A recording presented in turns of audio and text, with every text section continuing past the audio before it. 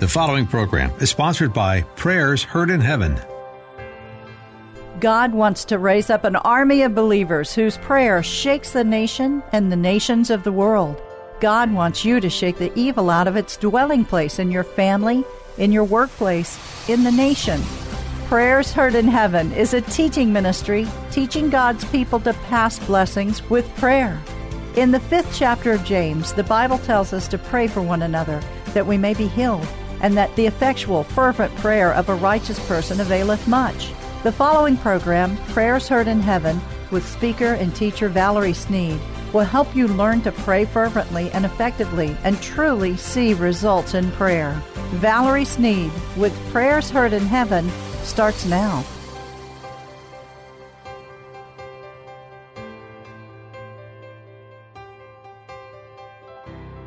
The church is transitioning to a new level of power to shake the earth.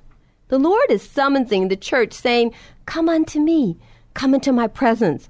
In the midst of the pandemic, the Lord our Maker is saying, "Come to have a face-to-face encounter with me. Experience the power of resurrection life." He is giving an open invitation for all who will enter into the Holy of Holies and dwell there. Let's come face to face with Christ. This is the power of resurrection life, an encounter with God. The title of our message today is Resurrection Life. Once we have an encounter with God, we have an experience, an intimate relationship is developed, and we become unshakable in the midst of any circumstance. God will give you revelation that's astounding. He will give light where there is darkness. And then he reveals his purpose and his plan. Today we're going to talk about 7 revelations to experience resurrection life. God is rebuilding the temple where the church dwells by building the body of Christ up. God has a blessing for you. The magnitude of this promise is overwhelming. God is taking the church to a new dimension. I know your question, Valerie, how is he rebuilding me? Romans 12:2. Be not conformed to this world, but be ye transformed by the renewing of your mind, that you may prove what is that good and acceptable, perfect will of God. He's building up the temple by renewing the mind. Then we discern what pleases God, and we can accomplish the will of God, the work of God. God is pouring out his Spirit right now. He desires a living sacrifice. Will you become one of those living sacrifices for the Lord? This leads to a resurrection life experience.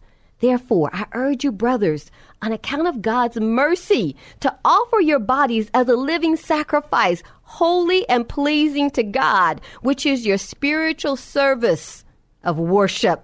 Romans 12:1. Paul in the scripture is saying, I urge you, offer your body as a living, holy sacrifice, pleasing to God. Then he tells us about being transformed, because we cannot put new wine in old skins. The vessel must be clean. I know the coronavirus is trying our faith. This is one of the most important messages that I will ever speak. The Lord spoke to me about a week ago. He said, I'm begging my people. He said, Valerie, beg them, plead with them to live in transparency, for my people to be pure. He said, Valerie, ask them, live a holy life. I'm releasing a great anointing, a blessing of power to all whom will reach forward to me. I want to empower them. Explain to my people the reaping and the sowing for today. The atmosphere is fully charged. It's delicate. It felt like cotton or a cloud as he spoke this to me. Tell them in reaping and sowing, it's going to be much faster, for the coming of the Lord is at hand. He wants me to tell his people to be positioned for a blessing. As they sow, they shall reap a just reward. Do not lie, or you will be lied to. Do not steal, or you will be stolen from. Do not take what is wrongfully yours, or what you have will be taken from you. Do not mistreat anyone, even those whom are under your authority. Galatians 6:10, as we have therefore opportunity, let us do good unto all men, especially unto them who are of the household of faith. Oh my goodness. This is certainly the rules of God, because the times that we are in, the return of what we sow is sped up. And now the golden rule is vitally important. Matthew 7:12. Therefore, whatever you desire for men to do to you, you should also do to them. For this is the law and the prophets. The atmosphere is fully charged. It's delicate. The ambiance is like fertile soil. Whatever is planted will spring fast. It will spring forth quickly, faster than ever before. God is faithful to reward those who diligently serve him. This explains why, after he had spoken and gave me this revelation for each individual, then he spoke to me collectively about the church. He said he's releasing a sevenfold blessing over the church. God is preparing us to prosper. Prosperity starts from within. God is going to vindicate the church. He's going into action. And when God takes action, the church prospers. Do you know why we're all together today? Oh my goodness, because he wants to prosper you. No matter your level of prosperity right now, God wants to add on. When he does something, nothing will be able to stop him. When he goes into action, who can resist him? Now it takes faith to do the mighty works of God. Sometimes we must experience challenges, and these experiences take us to a new place. When our faith rises up to the performance level of God, we believe him for great things, because God is releasing a sevenfold blessing over the church, and he cannot be stopped. God is preparing the church. He told me he's releasing a sevenfold blessing over the church, and then he took me to Genesis 12:1. I was speechless. God said these words to Abram, I'll make you a great nation and bless you. I'll make you famous and you'll be a blessing. All those who bless you, I will bless them. Those who curse you, I will curse them. All the families of the earth will be blessed through you. This is his message to the church today. In the midst of the coronavirus outbreak, behind the scenes, God is doing a mighty work, brothers and sisters. Who can stop him? Who can diminish his power? Who can overthrow the Almighty? In the Bible, in the book of Job, Job could not see behind the scenes. He was in the midst of terrible problems. It appeared that his outcome would not be victorious. Job's crisis was similar to what many are facing today. His health was stricken. His finances were destroyed. He lost his children. His reputation became of low estate. He lost everything material that he had. But he did not lose God, because he held on to God. And in the end, Job had new revelation. In the midst of the crisis, we must hold on to God. God restored everything that Job had lost. He actually received more than he had had before. He's that kind of God. Today we're going to talk about resurrection life and 7 revelations that you must have. Today, your life will be altered. The Lord is saying these words to the body of Christ. Good things are going to take place for you. I will comfort my people, and nothing will stop them from prospering and doing my work. That's his message in the midst of the coronavirus. I want to share this with you today, great friends, because no one else would understand the experience that I had. I needed to take a class for a career, the field that I was in at that time, and the class was mandatory. I was searching for some place, to take this class. Well, I was doing business also as a business consultant, and I was in a place of business visiting an owner, and she was talking to someone, and as I was waiting, her voice was loud, I could hear her, I happened to overhear that she gave classes. Well, she was giving the exact classes that I needed. I could not believe that I just walked into this place, and here it is, what I need. And I needed these credit hours pretty quickly. And so, I mentioned to her, hey, I overheard you talking about this, and I just happen to need these credit hours. Can I take your class? And she said, absolutely, Valerie, you can do that. We didn't even really know each other. We had just met. But she said, you can do that. I was so grateful. Well, she said, I don't have any other students right now. It'll just be you and I, but I'm willing to do it. So I said, okay, great. I said, well, when can we start? She said, well, how about tomorrow? I was like, wow, I'm ecstatic. That's great. So she gave me a notebook and everything. The next day, I came to her office. I will never forget it. I can see her office right now. I came to her office, and she said, well, we'll study in here, and you can sit on the other side of the desk. If you need to watch a video or listen to an audio, I'll be right here, and then we can talk about it, afterwards. So I said, okay, that's great. I sat down adjacent to her across from the desk, and when I sat on the seat, all of a sudden, the presence of the Holy Spirit fell upon me. I didn't know why, so I didn't say anything to her about it. I don't know her, right? We go on studying. The second day, I go back to her office. Went in her office, sat down, across from her desk, began to study. She's teaching, she's talking. The presence of the Holy Spirit fell upon me. And I thought, okay, Lord, so what's going on here? So I didn't say anything. The third day, I go back for class. She's teaching again.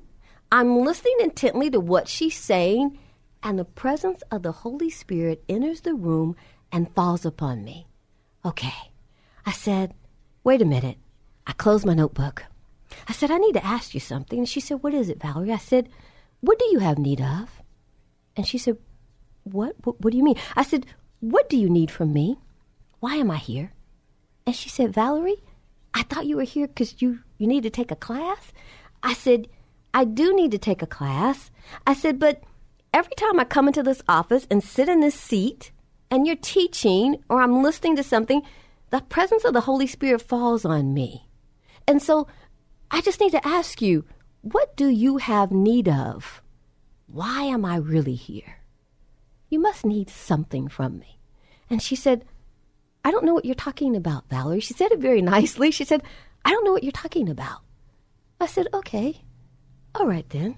I said, well, God will reveal it soon. So we let it go. The next day I went to her office. I'm sitting across from the desk. We're studying. She closed her notebook. She said, Valerie, I need to tell you something. I said, what is that? And she said, you know what you said to me yesterday? Why are you here? And what do I have need of?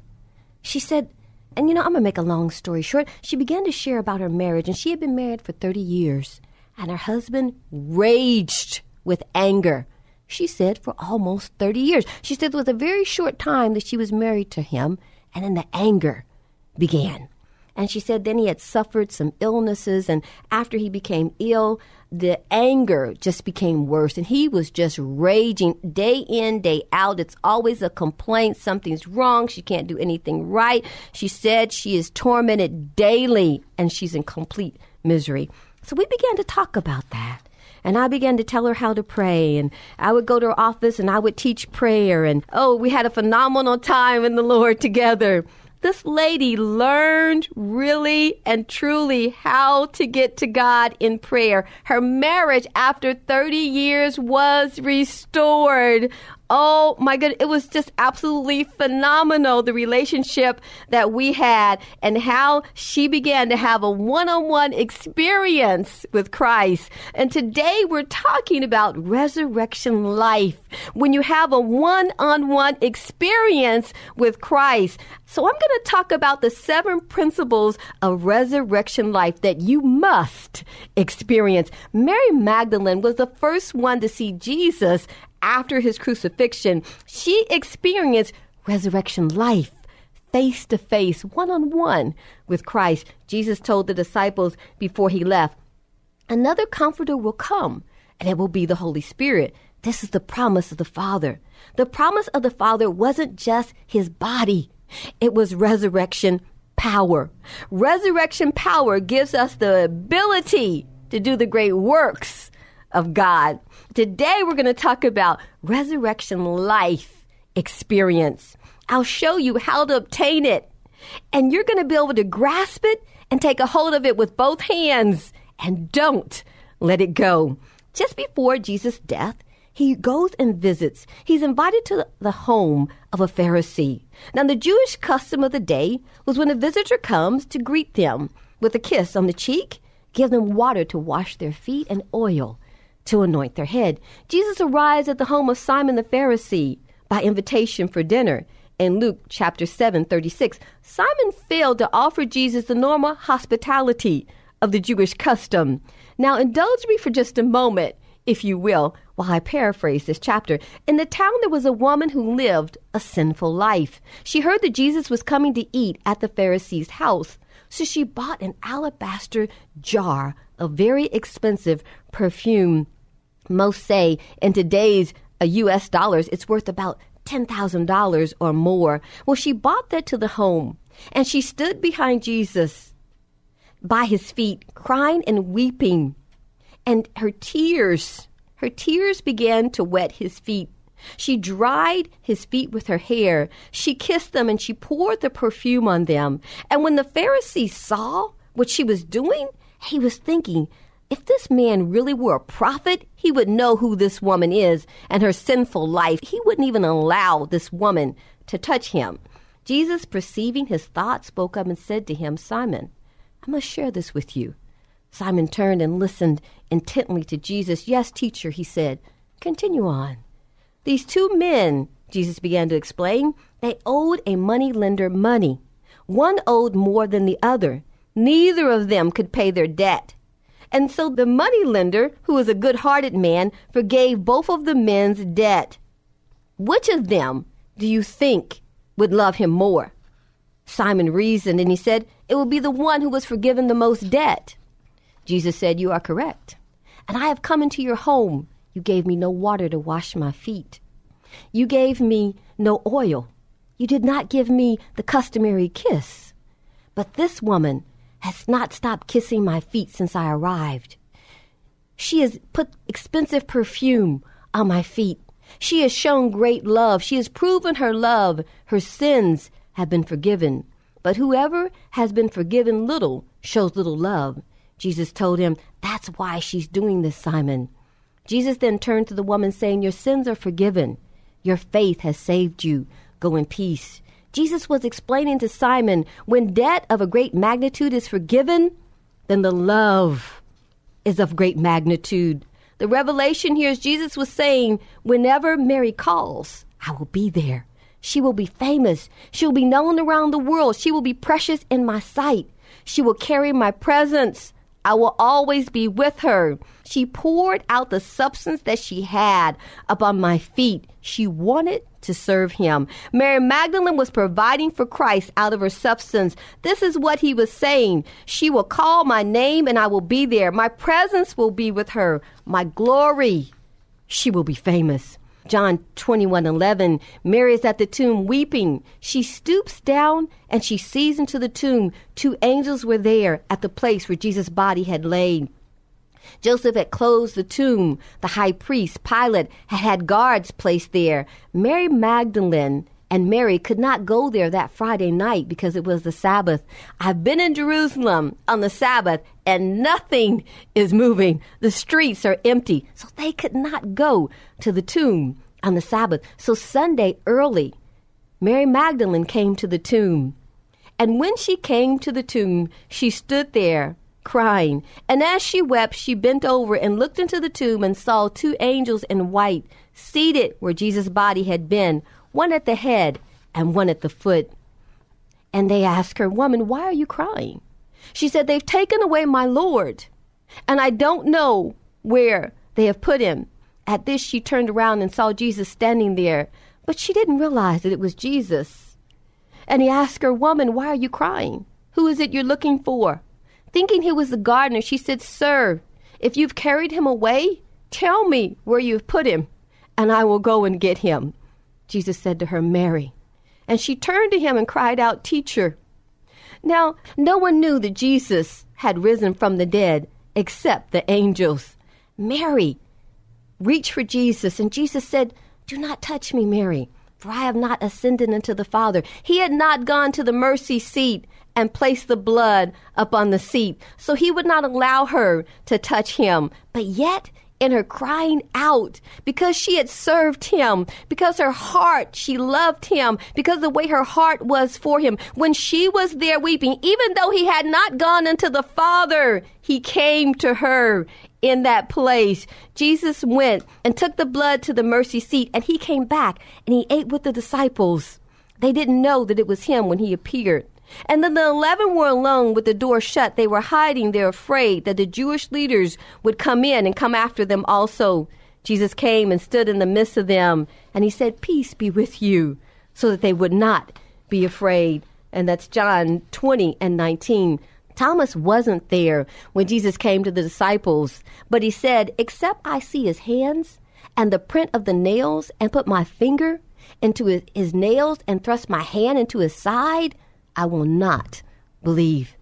Jesus remained on the earth for 40 days before he ascended into the clouds. There are 7 revelations that you must experience for revelation life. 1, Mary was seeking him in desperation or distress. Psalms 18:6. "In my distress, I called unto the Lord and cried unto him, and he heard my voice out of his temple, and my cry came before him even into his ears."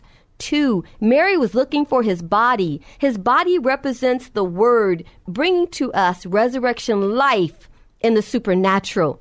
And 3, even in distress, looking for him, he is around you. The Lord knows us even in distressful times. When you say, "Where is God?" and you can't find him, like Mary, she was looking for Jesus, but he was there. And he said to her, "Why are you crying?" Even in your frustration, he does not leave you alone. Psalms 119:81-82. "My soul faints with longing for your salvation, but I've put my hope in your word.